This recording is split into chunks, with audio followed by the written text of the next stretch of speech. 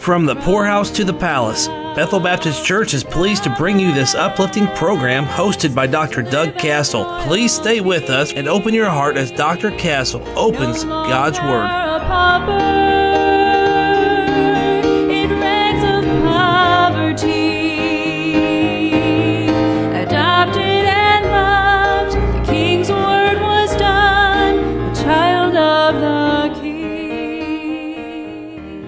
Well, greetings, beloved. Today we're coming back to Zechariah chapter 2, looking at the promise of the prophecy of the man with the measuring line, measuring Jerusalem, and talking about how that the children of Israel, he says, come forth and flee from the land of the north, saith the Lord, for I have spread you abroad as the four winds of heaven, saith the Lord. Deliver thyself, O Zion, thou that dwellest with the daughter of Babylon. So there were those who had been dispersed into the land of the north, Babylon. They dwelled with Babylon.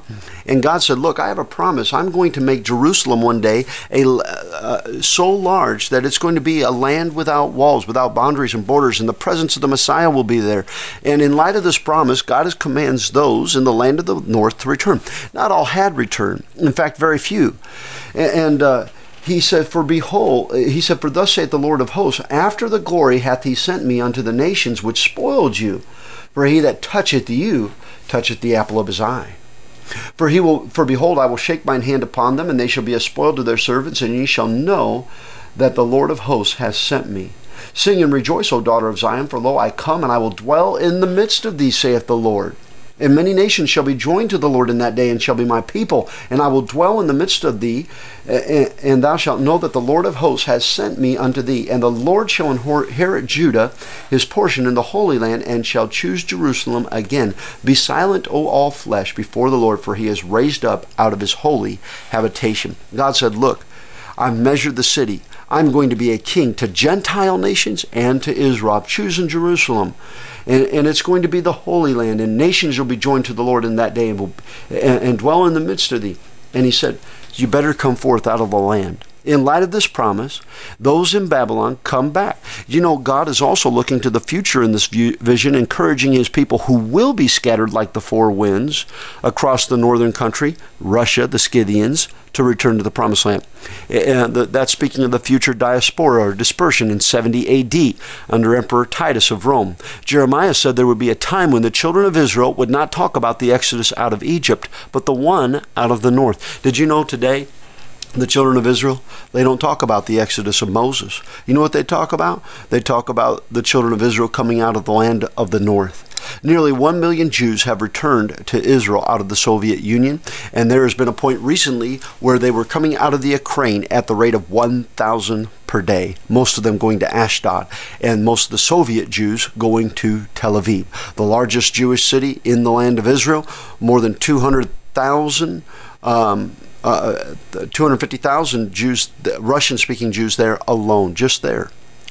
I think 2 million people in Tel Aviv alone, 2 million Jews.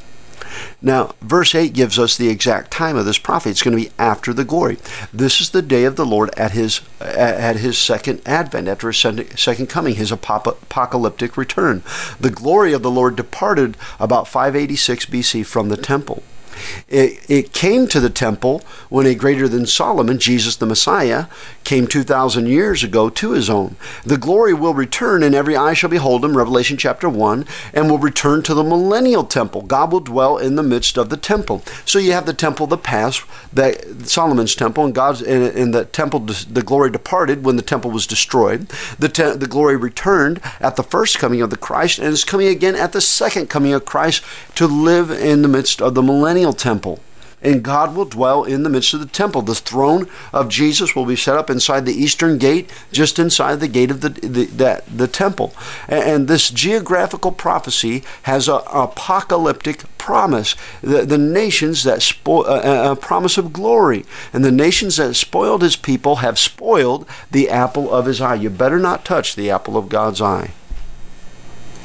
And the Gentile nations seem to scorn and act as if there is no coming judgment or accountability for their actions. Have you looked at what's going on today right now with Jordan and Syria and Lebanon and Egypt and the West Bank and the Gaza Strip, the plains of the Philistines, Isaiah 13, Obadiah chapter 1, the first of Israel's last 3 world wars. For the eyes of the Lord they act like there is no God and that they can do whatever they want with Israel.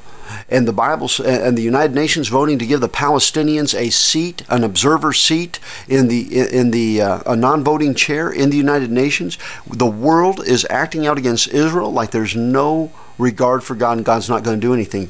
You better remember what your Bible says. For the eyes of the Lord, 2 Chronicles 16:9 tells us, run to and fro throughout the whole earth to show himself strong on behalf of them whose heart is perfect toward him. Herein thou hast done foolishly, therefore from henceforth thou shalt have wars. Well, you ain't see. There's going to be war. Zechariah 4:10 tells us, for who hath despised the day of small things? For they shall rejoice and shall see the plummet in the hand of Zerubbabel with those 7. They are the eyes of the Lord which run to and fro through the whole earth. God is going to come. Jesus is going to come and execute the judgment of nations just following the battle of Armageddon. And he tells us here, he tells Zion to sing, for he is coming to dwell in her midst. And we, Christian, you and I ought to sing. You know why? Because Jesus is coming again, and he is going to dwell in the midst of Jerusalem, and you and I, the bride, we are going to rule and reign with him. Dr. Joseph Parker once said that a silent church is an ungrateful church. You ought to sing about the coming of your Lord. You ought to rejoice at the coming of your Lord. Whatever your problem, say, what's this got to do with me today? You having a bad day? Rejoice. Your Jesus is coming. Sing, your Jesus is coming. A perfect king, a perfect kingdom. Many nations will rejoice. The nations of goats that forget God shall be turned into hell, but all the nations, the sheep, will be joined, as Jesus said. And other sheep I have, which are not of this fold, them also I must bring in, and they shall hear my voice, and there shall be one fold and one shepherd. And that's exactly what the Lord is saying here in chapter 2, verse 11. Many nations shall be joined to the Lord in that day, and shall be my people. That's what Jesus was talking about, was what he told Zechariah 500 years before he came the first time. And you better be careful again about touching the apple of God's eye, the Jews. Speak not evil of them, help them, pray for them, give the gospel to them. No man can touch the saint without first touching the Savior. Dr. Joseph Parker also said that. He's a wall of fire about us. We are the apple of his eye. We are safe in him. The Lion of the tribe of Judah will return to his own, and Jerusalem will be the capital of the world. The Lord will not forsake his inheritance. Deuteronomy 32:9. For the Lord's portion is his people. Jacob is the lot of his inheritance. Psalm 94:14. For the Lord will not cast off his people, neither will he forsake his inheritance. When the Lord arises, men must be silent. And right now we need to sing and rejoice because he is coming. And we will desire to see and hear him and no other when he does come. All the world and nations shall be joined to him. We often use the term Holy Land. Verse 12 here in Zechariah chapter 2 is the only time in the Bible you find the term Holy Land, and it will not be fulfilled until the glory returns. The land is not holy now. In fact, it's not. It will be when Jesus comes again. We'll see that in chapter 3. It will be holy when the glory returns, when the Holy One of Israel. I am the Holy One of Israel, God said over and over in the Old Testament. And then the land will be holy once again. The presence of God makes it holy. Where God is, there is holiness, for he is holiness. And that God is holy, the Bible says. And it will be holy when Jesus returns. Right now, there's a lot of unholy things going on. In fact, most of the Jews there have still sit in rejection. There are some churches there are some believers there, but very, very few. It'll be Holy Land when the Holy One returns, the Holy One of Israel. We look for that day, looking for that blessed hope and the glorious appearing of the great God and our Savior, Jesus Christ. Amen.